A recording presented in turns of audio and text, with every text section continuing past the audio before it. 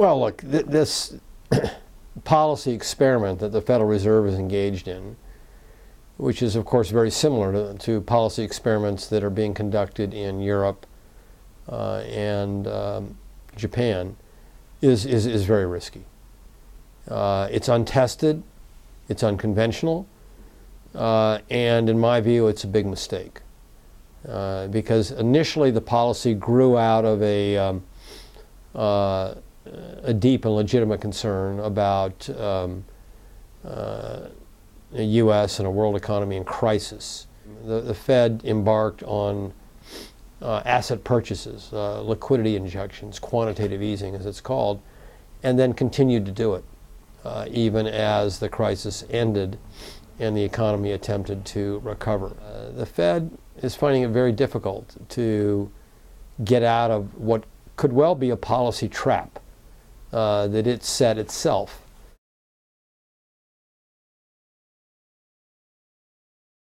I'd like to see initiatives aimed at providing broader support to Chinese consumers.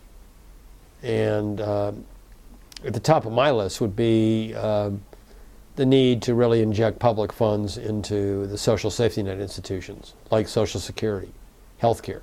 The enrollment has increased a lot, but the assets in these plans are small, and so the benefit stream is limited.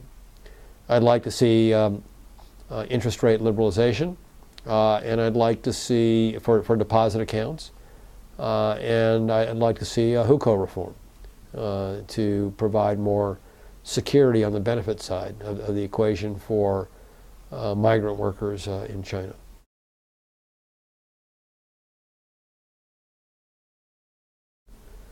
I think we make too much of the property bubbles in China. There are clearly some speculative bubbles in some parts of coastal China in the first-tier cities, and the government, to its credit, has been trying to address this for the last 5 years, and I would say sometimes it's been successful, sometimes it's not. But the broad story for the property market in China is rural-urban migration on a scale that the world has never seen. 15 to 20 million people a year moving from the countryside to the city every year, year in and year out, since 1980, and continuing probably through the year 2030. So I don't share the view that many have expressed that China's a big construction bubble like Dubai or worse than Dubai. I think that unlike Dubai, where it's all speculation, there's no indigenous population, the urban share of the Chinese population is 52.6% in 2012, headed up to 70% by sometime in the year 2030.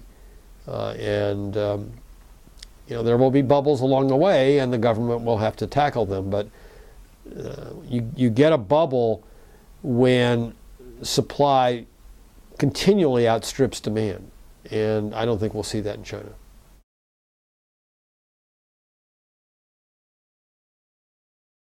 Look, I'm a long-term optimist on China, and yet the Chinese stock market has performed very poorly in the last 5 years compared with other stock markets around the world.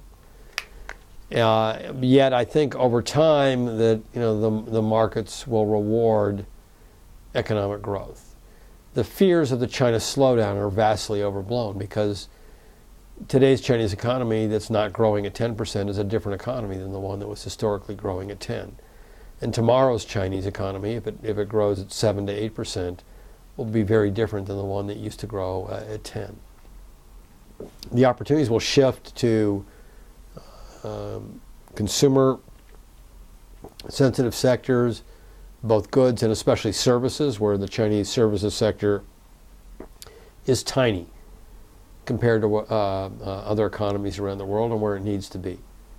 I think that as the Chinese services sector comes together and grows, there will be spectacular opportunities for foreign participation as investors and as in terms of foreign direct investment